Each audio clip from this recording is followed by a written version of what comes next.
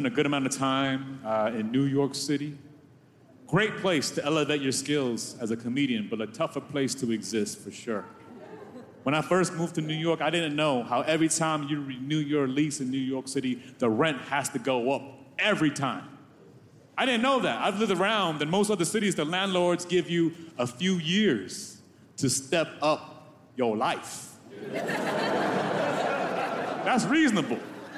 New York City landlords like, you got 1 year to get 10% better. You better hurry.